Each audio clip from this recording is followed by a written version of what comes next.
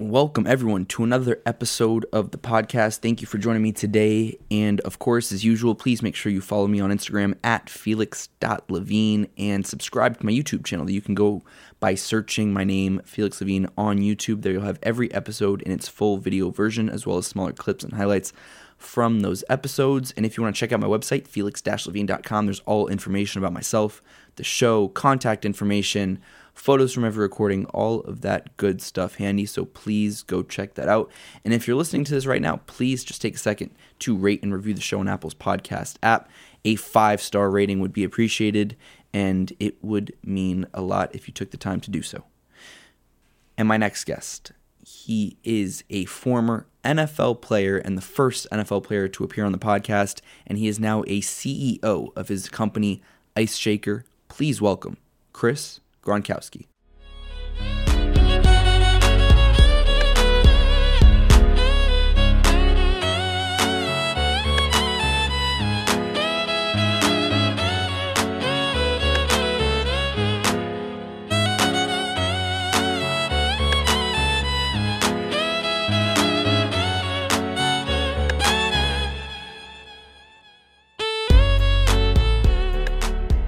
And we're live.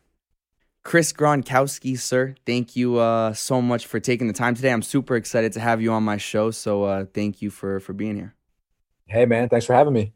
So I told you a few seconds ago, I don't know if you were able to think of anything. I usually ask my guests if there's a little tidbit, a little something the world doesn't know about Chris Gronkowski.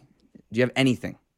Man, I mean, I've shared so much on TikTok at this point. I don't know if there's anything left. So I just posted just now about, a slip and slide story that I did in college. So we could throw that one out there before everyone else sees it. But we had this cool slip and slide in college. It was actually called our floor in our house. And we would get it really full of soap. And we'd slide from the front door out the back door. And it all ended because I tried to get like a lot of speed and it was really slippery. So I tried going off the rug and then cutting the corner.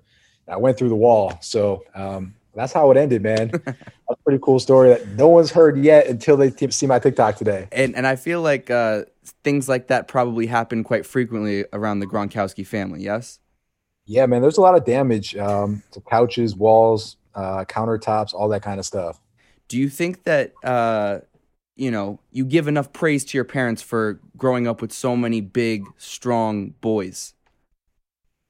Man, I have 3 boys now myself, and I don't know how they did it. I say it every year because it gets crazier and crazier as the kids get older and as you have more. So, my parents were incredible. I mean, it was a full-time job raising 5 boys, and they did an amazing job.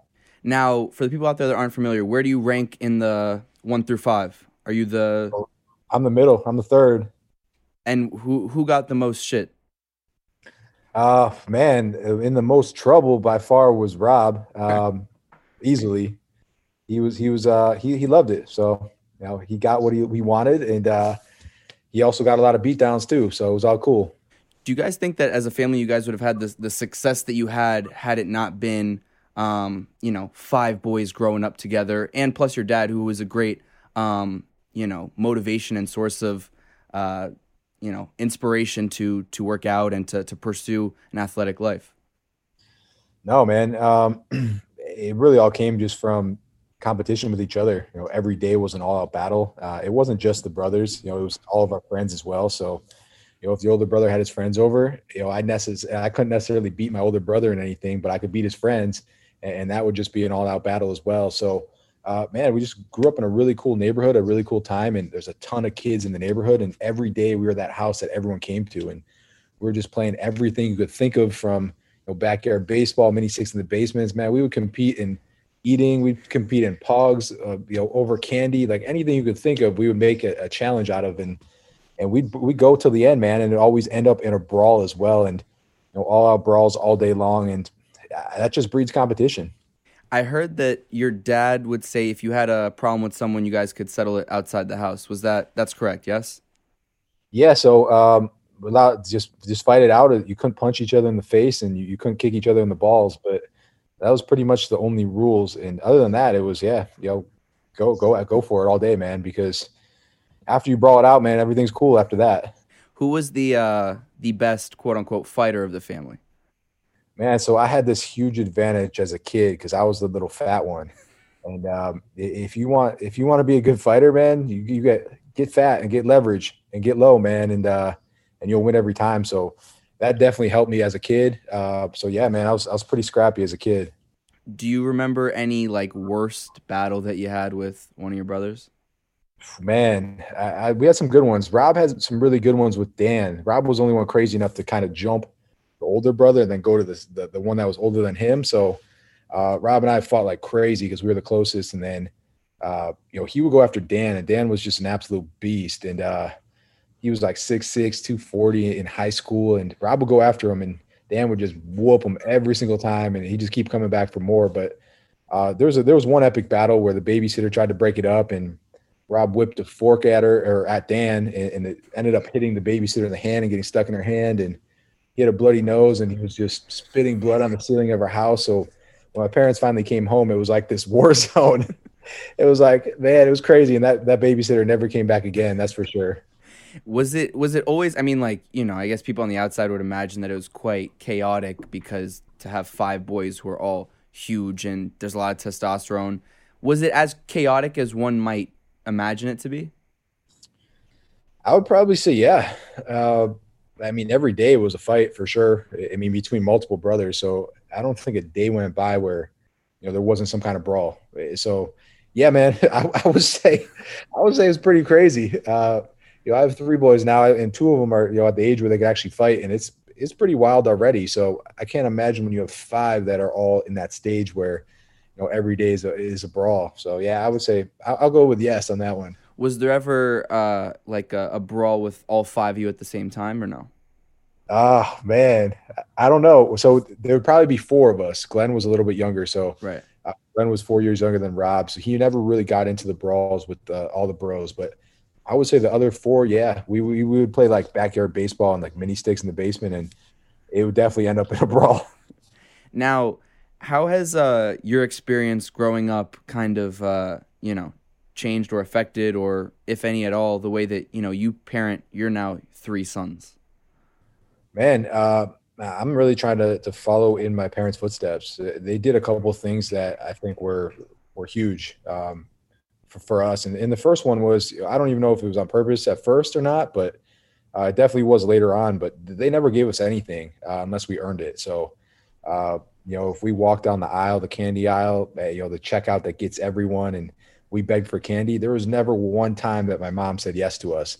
There's no chance. Like she just we could just stop asking because she never once said yes to us getting candy. Stopping at fast food, we used to do chants on the way home, like Burger King, Burger King, trying to stop because all of our other friends where we could see them the drive through, and my parents never would, but their whole philosophy was, you have to earn everything that you have, and if you want it, you could buy it yourself. And it really taught us the value of a dollar, which I think was huge. Sorry, man, but with that, like, we had jobs when we were young. We had a paper route that taught us responsibilities. We worked at the local baseball fields and umpired. I worked for my dad at the age of 15, delivering treadmills and fitness equipment, but just an amazing lesson, man. And you see the parents now, and I'm guilty of it. I can give my kids whatever I want to. And when they ask, I want to say yes. And you want to give them the world, but when you do that, you're hurting them. You're showing them that all they have to do is cry or complain, and you're going to give them what they want. And you see it happen to kids all the time. The rich kids, and they don't have to be rich either, but you see the parents just give them everything, and they never learn to earn it themselves, and it becomes a problem later on in life. And I just think that was a huge lesson. The second one is just our parents always made us do our homework first before we did anything else. So if we wanted to go outside and play sports, which everyone knows us for, we actually weren't allowed to do that until we got our homework done. And there was no exceptions to this. So it wasn't like, hey, I'll do it later, or, today you can go outside first. It was always do your work first and then you can play. So that just became normal to us. And because there was no other option, we just did it. I didn't think anything else. I thought that's, it's kind of, that is what it is. I'm going to come home and do my homework. And how does, have you found it easy to kind of implement those lessons as a father now, or is it a little bit easier said than done for you? Man, it's definitely a little bit easier said than done, I would think.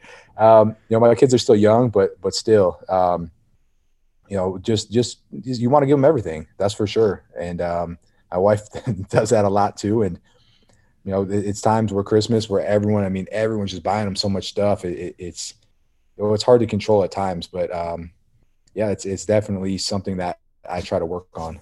And I think one of the things that I really admire about you and in your career, whether it's football or after in business, which we'll get into, of course, is just I think the discipline and the work ethic. And my question to you is, how for those parents out there that are trying to implement those ideas of discipline and hard work and prioritizing the right things, if they're struggling with that, is there any perhaps best piece of advice you have for them and things that have helped you with your children? Man, it's hard. It's hard because phones and everything that's around now. Man, it's so easy to give it to them. And when you're not a parent and you see people do that, you're like, man, how do they let their kids sit on the phone all day? How do you let them sit on the iPad all day?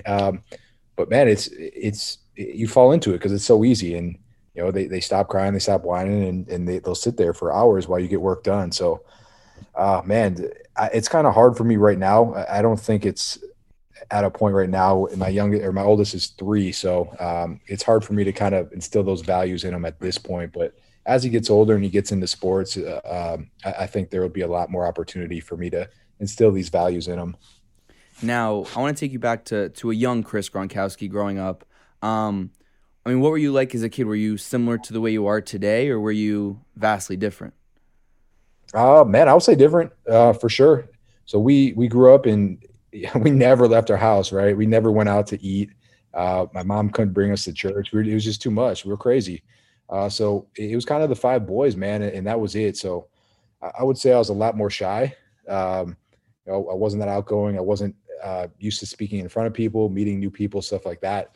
That's all stuff that I had to learn in practice as well and get better at. So I think I've vastly changed.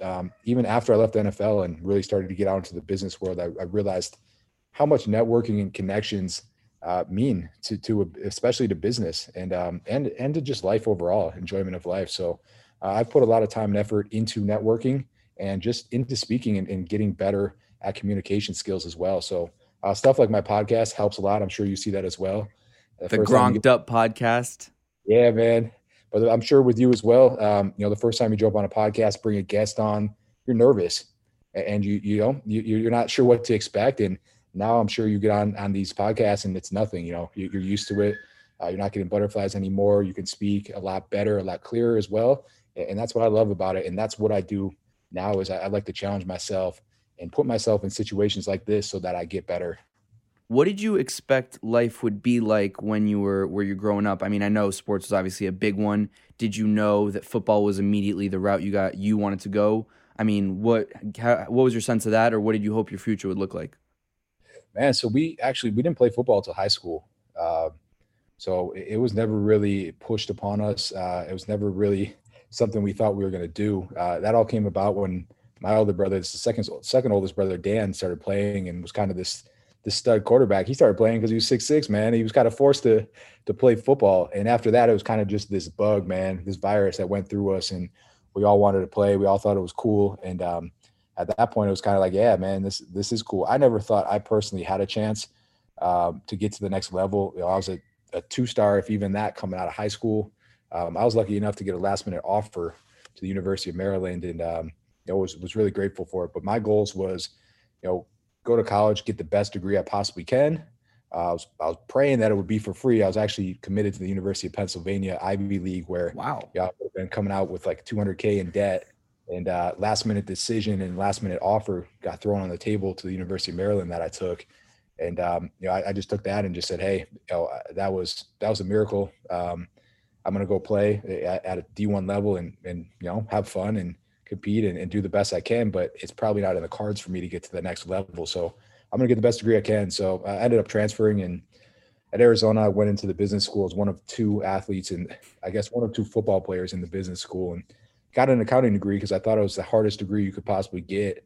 And just figured I would use that and do some taxes or some accounting work, become a CPA and make a pretty good living off of it. I'm really glad I didn't, but that was kind of my mindset at that point.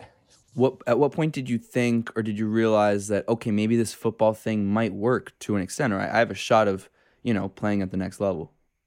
Man, really never until it actually happened. My junior year, I started getting a lot of looks. That was the first time I actually started. As my freshman year, I played on like special teams and a little bit of goal line fullback. Then I transferred, so I missed my sophomore year. Then my junior year, I started for the first time, and I had a really good year. And scouts came in to watch Rob, but at the same time, they were kind of like, who's this other kid? My coach used to, I thought he was joking about it at first, and he used to tell me all the time, like, hey, they're coming to see you. And I was like, good one, man. They got the jersey number mixed up. And, eventually I kind of realized that, there was a shot there. And I knew it was never a good shot. I knew it was going to be like a one and done opportunity. So when I finally got that shot, I just went all in, man. I just went all in as an undrafted free agent and did everything I could to make the team. Now, when those scouts are coming and you joke about, I think you guys got the jersey number mixed up. Was there any part of you that, because Rob had obviously his success, was there ever any form of like resentment or like, because another, your brother has this attention? I mean, how's that with a family of five, testosterone filled big boys who are all playing high level sports?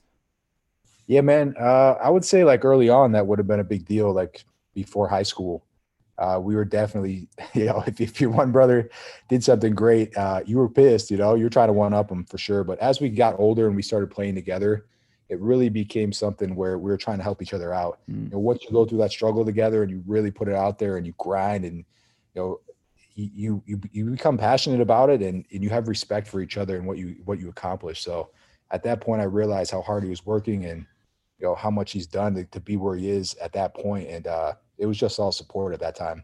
And I think that's one of the beautiful things and I think one of the reasons why the Gronkowski family name has been so like beloved is just because they know that you're this big family of like super nice guys that all worked hard, that have all done things. And I think that, I can speak as a fan really of all you guys is, just to see that in different, like the family feuds and the stuff like that, to see you guys all together is always super nice. But I'm wondering, like, when you're at Arizona with Rob, how many seasons did you play together there? Just one? So so I was there my sophomore year, but I sat out. He played that year. We played together junior year, and then he got hurt my senior year. So we really played one full season together. And what was that like? I mean, do you guys hang out after practice? Do you guys, what's it like to go to school? Yeah, for sure. So we lived together in the same house the whole time we were there, and older brother Gordy actually came and lived with us for a little bit as well. So it was a good time, man. That's for sure. Now, take me to draft night where, Rob goes early, and I believe you were projected to go like somewhere in the fourth round, if I'm not mistaken, or that's at least from one report. And then you go undrafted, but then very quickly right after you sign with the Cowboys.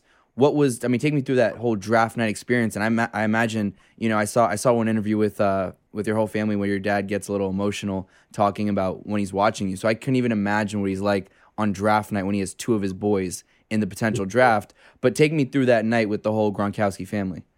Yeah, so we were actually in New York City for the first round. The first round's the first night. So, that day it was a little rough for us because we thought Rob was going first round, and he didn't end up going first round. So we came back the second day. He went early.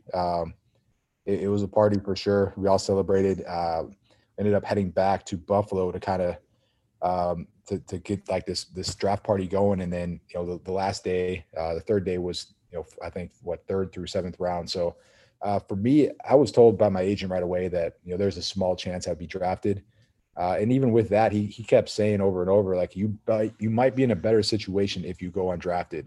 At my position, at where I was at, sometimes the best thing is to pick the team that you go to. If you get drafted, you don't get to. And what they're really doing late in the rounds is picking for value, not necessarily picking for who they need.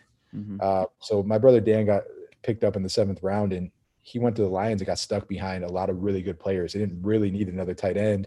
They just took him because he was the best available. So my agent really stressed that a lot. Like, hey, you're probably better off just picking where you go. And, some of the teams that I think you should go to don't necessarily have picks towards the end there. So I definitely wasn't upset. I wasn't necessarily expecting it. And, my agent did a great job of finding a home for me. And the second, the draft was over, I didn't even make the decision. It was just, hey, I know where you're going, and you're going here. You're signing with the Cowboys. So definitely props to Drew Rosenhaus and putting me in the right spot at the right time.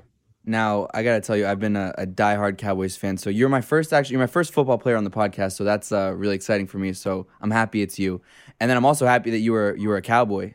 Because I personally love the Cowboys, and Tony Romo was always my favorite player growing up. And I know you played with him. Do you have any memorable stories from your time with Tony? Man, I mean, for the most part, he would just my memorable stories were getting whooped on the golf course by him, man. Yeah, I was with him during the lockout, so we had a lot of extra time that year, and during that time, we were able to golf at the Cowboys golf course for free. So saw him up there all the time. I saw a lot of the members; they would just love to brag about how much money they lost to Tony. I'm like, man, like that's really not that cool that that you lost a bunch of money to that golf. So it's kind of just it's funny to see, but yeah, he was just such a natural athlete at everything. He could just go on the field and he was actually just his athletic ability was insane. And then you see him on the golf course, you're like, damn, man, yeah, what can't you do? And talk to me about the relationship when you first get into that NFL locker room. You first, especially at America's team, that's a big deal. What's it like when you walk into that locker room for the first time and you're like, holy fuck, I'm in the NFL? Dude, that's definitely intimidating, man. Especially the Cowboys. They were definitely a different situation than any other team I played with. Just the media attention and the amount of people in the locker room on the field was just insane. And I didn't know the difference at first, but once I went to other teams, I realized really quickly that, man, this is a way different atmosphere in Cowboy Stadium than anywhere else. So yeah, it was definitely a little bit different. I walked into a locker room with just big name after big name, man, and they'd show up in a new $100,000 car every day. And man, I'm driving this used, beat up car, man. Like, man, this is crazy. So definitely feel like you kind of don't fit in at first, and gotta make a name for yourself. Is there someone that took you under their wing kind of early on that you remember once you got in the locker room? Man, so one guy that was really cool was DeMarcus Ware. Yeah. He didn't care who you were. He'd come up, say hi to you. I used to work out with him. He invited me to work out, like personally work out with him in the off season, and he absolutely whooped my ass too. Man, we started this workout like terrorizes me to this day, but it was like the warm up was 20 reps of 225 cleans, and it was just a beatdown, man. And then it went right to this like ginormous tire, like bigger than any ginormous tire I've ever seen. We're just doing tire flips just to start it. I'm like, how long is this workout, man? Because I'm already toasted after the first one. But no, I got lucky too, where I got in a situation where my roommate was undrafted as well. Actually, I have his jersey on my wall. But I went to school with him at Maryland. And when I transferred, I lost touch with him. And then we reconnected. Both were undrafted free agents, and kind of made this pact that on day one we said, hey, we're going to do everything we possibly can to make this team. And when you have someone in there with you in the same situation as you, just absolutely grinded it out, man, it pushes you so much harder. And man, you have the support of each other. So that was Phil Costa, and we both made the team that year. An undrafted free agent hadn't made it in like 10 years or something crazy like that. And he went on to, I think he was there for 4 years. He signed a deal with the Colts afterwards, a nice deal, a couple million signing bonus, and he had to actually give it back and retire because his back, he had a back injury, and it just wasn't getting better. But if it wasn't for him, it definitely would have been a lot tougher for me to make that team. And what was it like? I mean, because of course all the media attention always goes like the Tony Romos at the time, right? But you're there, you're grinding for a job every day, and you're just an undrafted player out of college, so you're really working for your job on a daily basis. Take us through, because people don't hear about it enough, I think, what it's like for someone like yourself. You go undrafted, you get signed, and you got to prove yourself every single day. What's the stress of that like? I know I saw a TikTok where you said you didn't sleep for I don't think your whole time there. Years, man. No, for sure. Yeah, man. Every time I went to the dentist, he'd be like, "Hey, what are you doing at night?" And he wanted me to wear a mouth guard to bed because it's a stressful situation. People call it a game. Man, it was the most stressful job you can ever possibly have. Every single thing's recorded. Everything's on the line. One bad play, it's over. And really any player, unless you're a superstar, there's no guaranteed money. So if you're not on the roster on a Wednesday, you're not getting paid. So at any moment, if I wasn't on that roster, it was bye bye, game over, find a new job. You might never take another snap again. So the stress level was there for sure, and it definitely wears you down. And it's a long year. You start in camp, and that's all you do all day, every day until the end of the season. So camp plus 17 weeks plus playoffs, and that's a grind, man. And all you're doing is studying the playbook. You're there 5 a.m., 6 a.m. till 6 p.m. and you're just trying to get better each and every day, and you're trying to take care of your body. So I call it more than just a game. I call it probably one of the hardest and most stressful jobs you could possibly have. Did you ever have any doubts that was really the right path for you? No, man, I loved it. When you're young, you think you're invincible. That's for sure. I mean, definitely no regrets. It was probably the best start I could ever have in life, man. Just if you play it right, you play it smart. It's a huge, huge advantage, monetary wise, but also just reputation wise as well. And I took that money and I put it into a business. I used my connections and my status to also help as well. And it's been amazing. Now, before we get into the business, I had one last question. Since you and Rob both came into the league at the same time, what was that? Were you guys like in constant communication? And you guys are both experiencing the NFL together at the same time.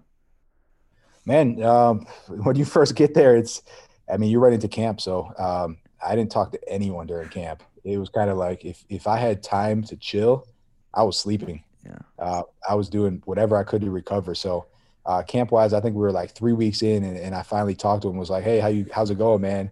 And he's like, good. And it was like this 10-minute conversation. I'm like, well, all right, man, I'm taking a nap. I'll talk to you later. And that was pretty much it. But really anyone, man, like you don't really talk to anyone but your teammates. I didn't really talk to my family, friends, no one. So it's grind mode, man. It's grind really throughout the whole season too. And the times I would talk to him and talk to my family, most of the time was through playing video games, man.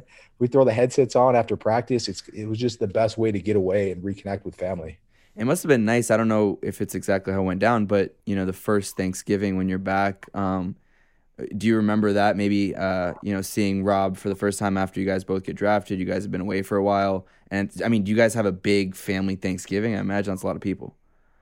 Man, yeah, but I guess our first right after that. I played on Thanksgiving Day my rookie year, so. Oh, right, yeah, you're a Cowboy. You're playing on Thanksgiving Day.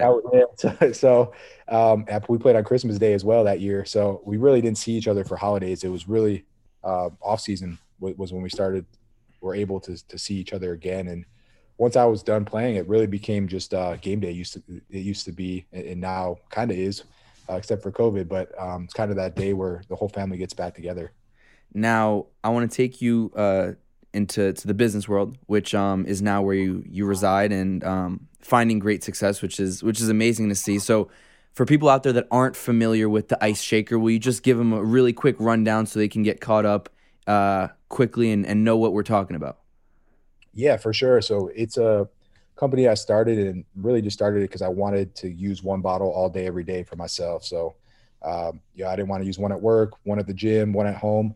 I really just wanted one bottle that could do it all, mix, keep my drinks cold, just live a healthy lifestyle, bring it everywhere, on the airplane, in the pool, on the couch. And so one day after the gym, when it was super hot out and my bottle was sweating everywhere and smelled awful, I went home to find something better, and there was just nothing out there. So I created this product for myself. And now we're just going to take a quick break to talk to you about my longtime sponsor in U.S. Wellness Meats. U.S. Wellness Meats has over 400 all-natural whole foods in their online store at uswellnessmeats.com. All of their beef, lamb, bison, and dairy products are 100% grass-fed and grass-finished.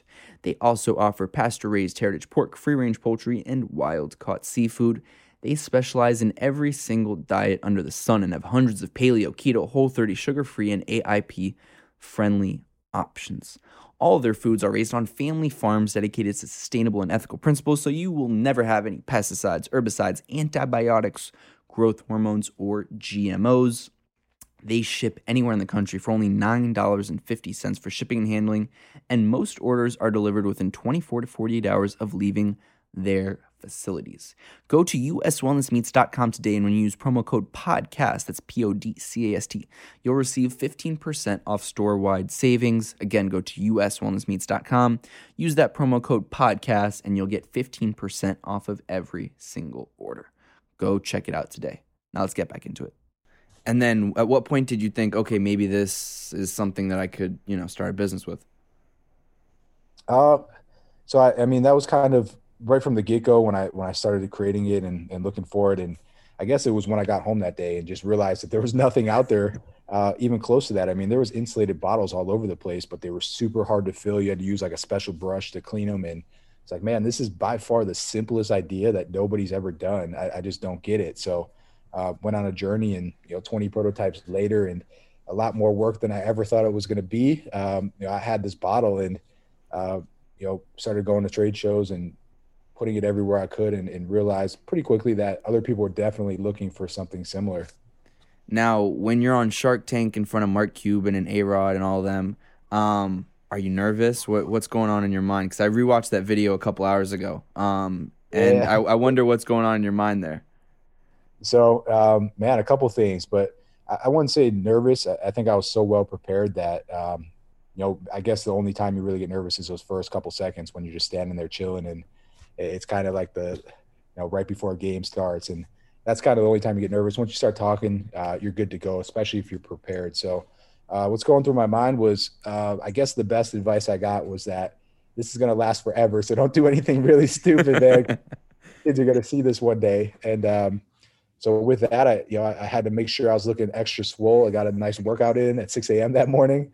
And, I was just extra prepared. And that's all I was thinking was, hey, let's go out here, be confident, energetic, and let's get this done, man, because I think we have something really cool here. And I'm really hoping that I at least get an offer.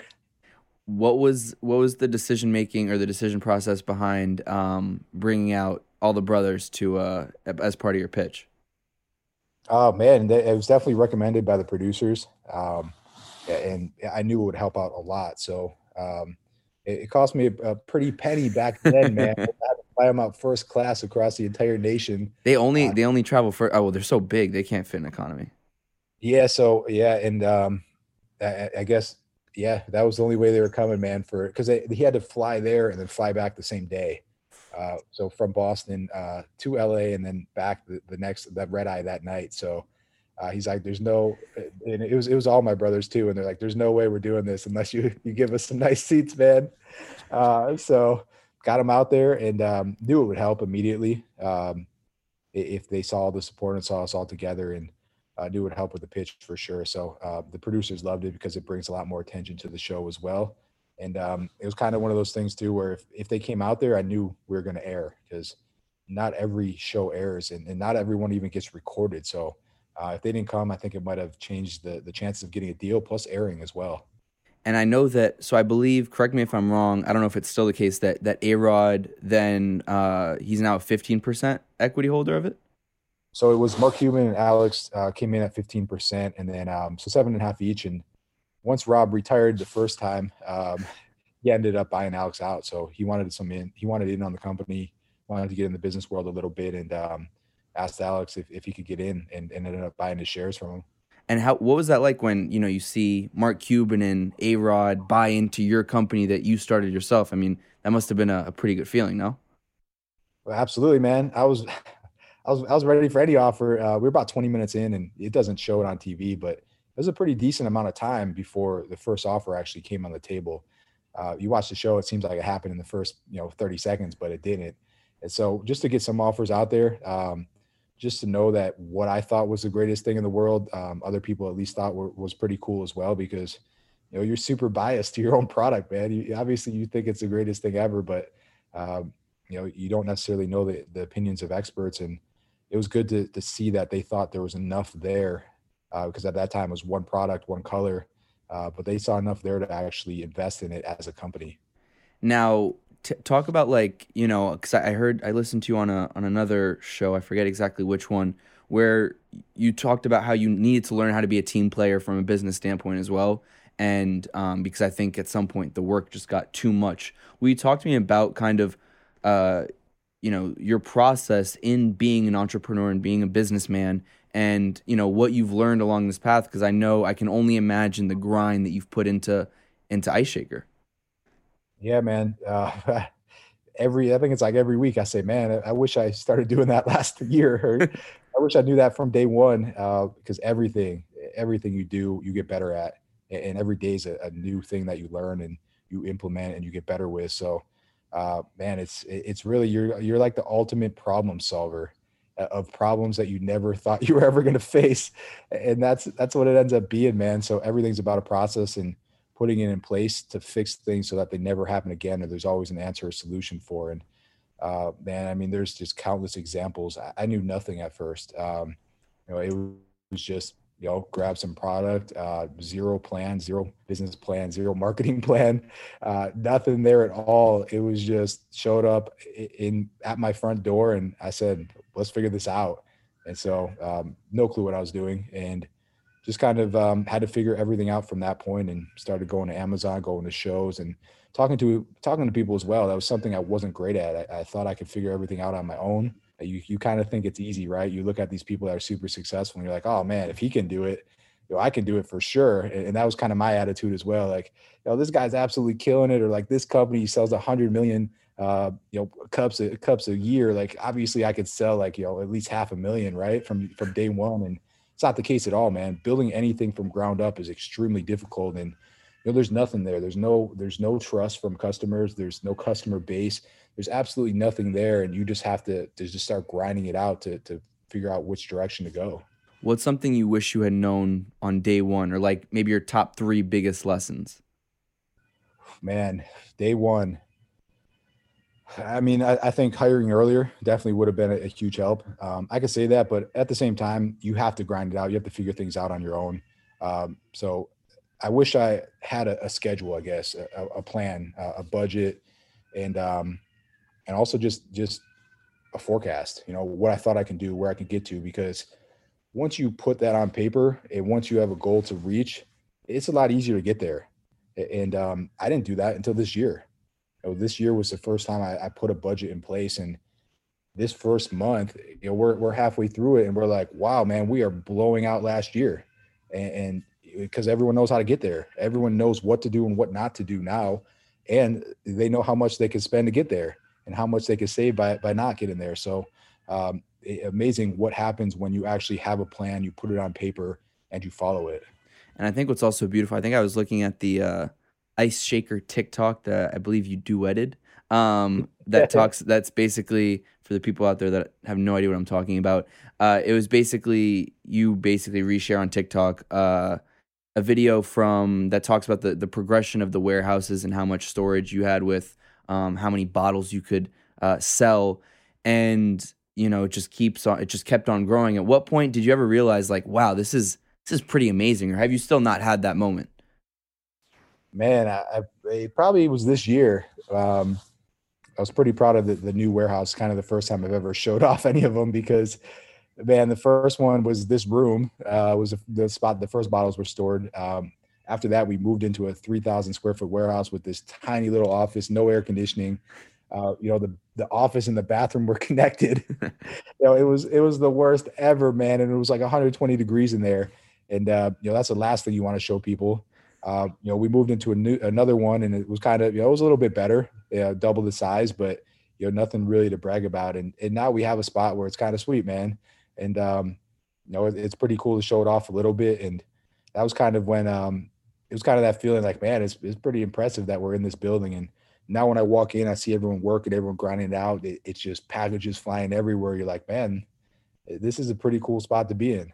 Now, how do you continue for you the growth of Ice Shaker, and like what are you looking to implement in the next, let's say this year, and then 5-10 years? I don't know if that's exactly how you think about it, but yeah, man. So yeah, we have an entire budget forecasting for this year. We're looking to bring on where I think we're at 8 employees now, maybe 9, so pretty small still, and we have it mapped out for the end of the year to have 23 to 25 employees by the end of the year. So we have a forecast, and we have a way to get there as well. And we think it's going to be a really successful path, and it all comes in small steps, and everyone knows how to get there. And with that, I think it's going to work, man. And so far, within the first 2 weeks, we already seen what a great game plan can do, and it's definitely been a game changer. And just finding ways to also motivate people and really give them the responsibility to get things done.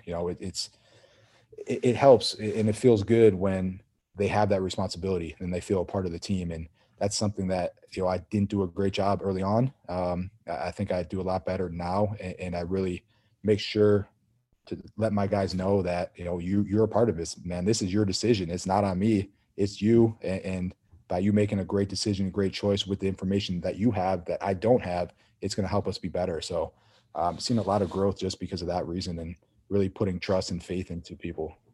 If I told you, give me your ideal situation for Ice Shaker in 5 and then 10 years, what would you say it would look like? Man, I think it's going to be pretty big, man. We have some cool things. We have some cool plans already out there. It's just really, it's about the people, man. There's nothing really that separates our product or really anyone for the most part. Most products are very similar. It's just all about the team that you put around it, and great teams win championships, man.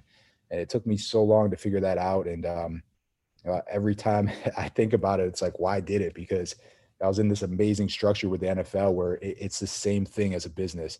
You have the head coach who's the CEO, you have the assistant coaches who are the managers, you have the players that are the guys on the ground that are getting the work done. And, it's such a simple structure, and I was in it for so long, and it transfers over so easily as well. And it just took me so long to get there that it drives me crazy. But that's all it is, man. And when you put the right people in the right place and the right, tactics and the right processes in, you're going to be amazing and you're going to accomplish a lot. And that's where we're getting to now. And we're really building a strong team.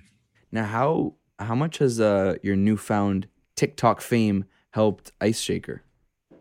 Man, it's hard to measure, but TikTok is a beast, man. It really is. And at first when I grew, it all came from being challenged on my podcast by a kid who was really good on TikTok. And he pretty much said, like, man, you have a name and a cool story, and I have nothing. Like, he was a high, or I guess a college dropout. He went to college for like 6 months and dropped out and went on TikTok, and he's just killing it, right? And he's like, I had nothing to tell anyone. And, Wait, what's his name? Jesus Corona. Okay. His name. So he was then teaching like others how to do it as well and helping out businesses and stuff. And he came on and was like, I challenge you to just post something cool every day for 30 days. I'm like, all right, I'll do it. And at that time, I probably had posted over 100 times on TikTok, and I had like 10,000 followers. So it wasn't something where like no matter what I posted did well. I didn't have over like 5,000 views on any videos. And you could go back and like they're now higher because of how many people follow me and went back and saw them. But at that time, there was maybe a couple over 5,000. And I started to do what he said. He said, bring value. Find ways to bring value. Tell cool stories that no one else has heard. Make your really stand out and do something that people want to see and can engage with. So I did. And, I started also commenting back to comments and really engaging and answering people's questions. And from there, within 30 days, it grew to 350,000 followers. I reached like 50 million people in those 30 days. I was like, man, there is definitely something here. And I wouldn't say I was burnt out, but I kind of, once it started, I started seeing a decline in followers. Like, I was growing at like 15,000 a day, right? And it started going down to like 10 and then 5 and then like 1,000. And I was like, man, like I started paying less attention to it, I guess. And it was probably the worst idea I ever had. And it wasn't necessarily because I didn't want to do it. I was just super busy with the holidays and stuff like that too. But it's such a beast to be able to post once a day and grow 1,000 followers and reach millions of people is insane. And so I really started doing it again recently and going a lot more in on it, because you just can't get that reach, man, for free, especially, and make those connections and get out there. So I can't predict how much, it's driving. I do have a link tree and I can see how many clicks are coming to my website, and it's thousands, man. It's thousands of clicks. I also see the website. This is what's crazy. When one of my videos went viral and it was about Shark Tank, I had 30 to 35,000 views on the website, higher than normal, right? Wow. When we aired on Shark Tank, we only had like 35 to 40,000 views come to our website when we aired on Shark Tank. So the power of TikTok brought pretty much the same amount of views to my website as the first time we aired on Shark Tank, which was just insane to me, man. So I doubted it, and like I never really paid attention to it until this kid challenged me. But man, it's real. Like it's no joke, and it definitely has drove a lot of sales to the website. But it's just I can't track it, so I don't know exact numbers on how much it's actually drove in revenue. Well, I also think that your videos in particular are really interesting because no other past or current NFL player talks about, like, the subtleties of, do you guys pay taxes? Is there a nice, moment with Peyton Manning? Like, small things behind the scenes. I think that people really enjoy, and I think that you do a great job with that. Yeah, there's been some cool ones, man. Yeah, I don't know why people are so amused with taxes and think that NFL players don't pay them. Shocking to me because we pay more than anyone does. But that and cool stuff like rookie dinner, that one blew up. We're talking about Des Bryant having to pay 50 grand, pretty much in shots of Louis the 13th. But yeah, man. I guess guys, when you're playing, you don't think about this stuff. Fans love it; they eat it up. But when you're playing, you have a one-track mind, man, and that's winning games, and that's all you care about. And I wish I knew, but to tell you the truth, even if I knew how powerful it was, I probably wouldn't have done it still because I didn't want to put myself out there. I didn't want to jeopardize my team or my position or anything like that by going on social and telling a story about the week before where Dez had to pay 50 grand, that would look terrible for me. So I definitely stayed away from it. I understand why players do. And you're getting paid so much. You don't want to jeopardize that by doing something stupid on social media. So I see why guys stay away. And Rob's a great example of it. He plays it very, very safe. And I beg him to post a little bit of like behind the scenes or something, man, because fans absolutely love it. And, that's not what you care about at that time. So you put all your effort into, what your thing is at that time. And at that time it's football and that's all you care about. Now, this episode will air in a couple weeks' time, but I want to see if we look back on it and we get an accurate prediction. Rob plays on Saturday against the New Orleans Saints. Give me a final prediction for maybe him and how that game's going to go. Man, this is a tough one for me because I'm a huge believer in, you don't beat a good team twice, right? In the NFL, it's very hard to because when you win, normally you keep the same strategy and the other team goes and they create like this whole new scheme and like they come and throw everything at you the second time around, right? And so the second time they played them, and it was kind of a blowout again. It's kind of disappointing. I didn't see that coming. I thought it was going to be a really good game the second time around. So, man, Tom Brady's never lost 3 times to a team. Man, he didn't come back to lose in the playoffs. But if there's one team I didn't want to see them play, it was definitely the Saints. I could tell you that much. So I think it's going to be a good game, man. I think, man, I really think they'll come out on top. But I think it's going to be a close game. It's kind of one of those games where Brady's going to just, it's going to be last drive and, somehow he pulls it off every single time when he really has to. So that's kind of how I see it going down. Tight end wise, Rob wise, man, I don't know. It's tough to tell. He plays such a pivotal role right now in the blocking game like he did with the Patriots in their Super Bowl run that I could see him. He'll be in there as well. He's playing left tackle basically now. Blocking some of the best pass rushers. He's blocking Chase Young. Yeah, it was insane, man. When I saw that for the first time, I'm like, "There's no way he's one-on-one with this guy right now." And I kept watching, and they kept putting him one-on-one with him, which is just like unheard of. I mean, you don't even put your left tackle one-on-one with that guy. So that was pretty impressive to see, and I had to throw the TikTok out on that one too, man, because I was pretty pumped to watch that. But I think they're going to keep him there, and and he'll probably get a couple of just really big plays because of it. Because when he does that and he's constantly blocking, he's doing a really good job. All that does is it opens you up for a little play action and pop him up the middle and get a quick TD that way. So I think we'll see a couple big plays, but for the most part, I think he's going to play a big role in the blocking game. Now, to wrap things up, I'm always curious to know if of course, you're still very young, and but do you ever think about legacy? Do you ever think of the Chris Gronkowski legacy? Yeah, man, for sure.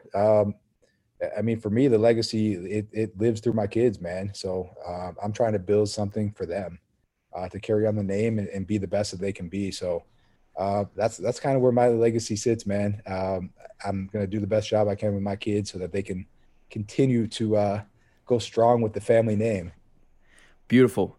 People can follow you on Twitter, Instagram, and TikTok at Chris Gronkowski, GronkFitnessProducts.com, IceShaker.com, the Gronked Up Podcast. I believe you have new episodes every Monday. Is that correct?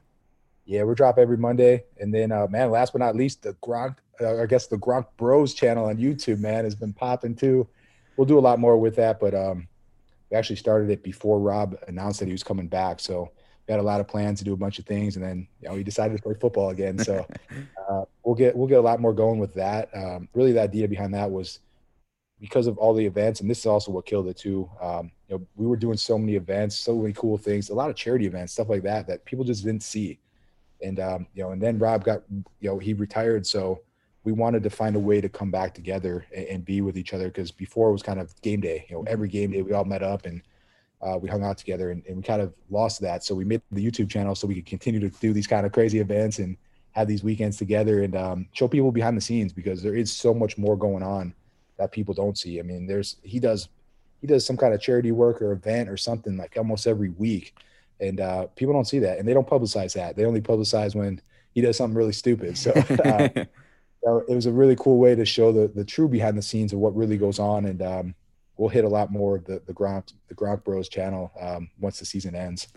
Beautiful. Well, Chris, an absolute pleasure, honor to have you on my show. I really appreciate you taking the time, and hopefully one day, if you're ever post-COVID in New York, we bring you into the studio. But wish you nothing but the best, and you're really an inspiration to me to see how you can go from one field to another and still find success. So thank you. Absolutely, man. Thanks for having me on today.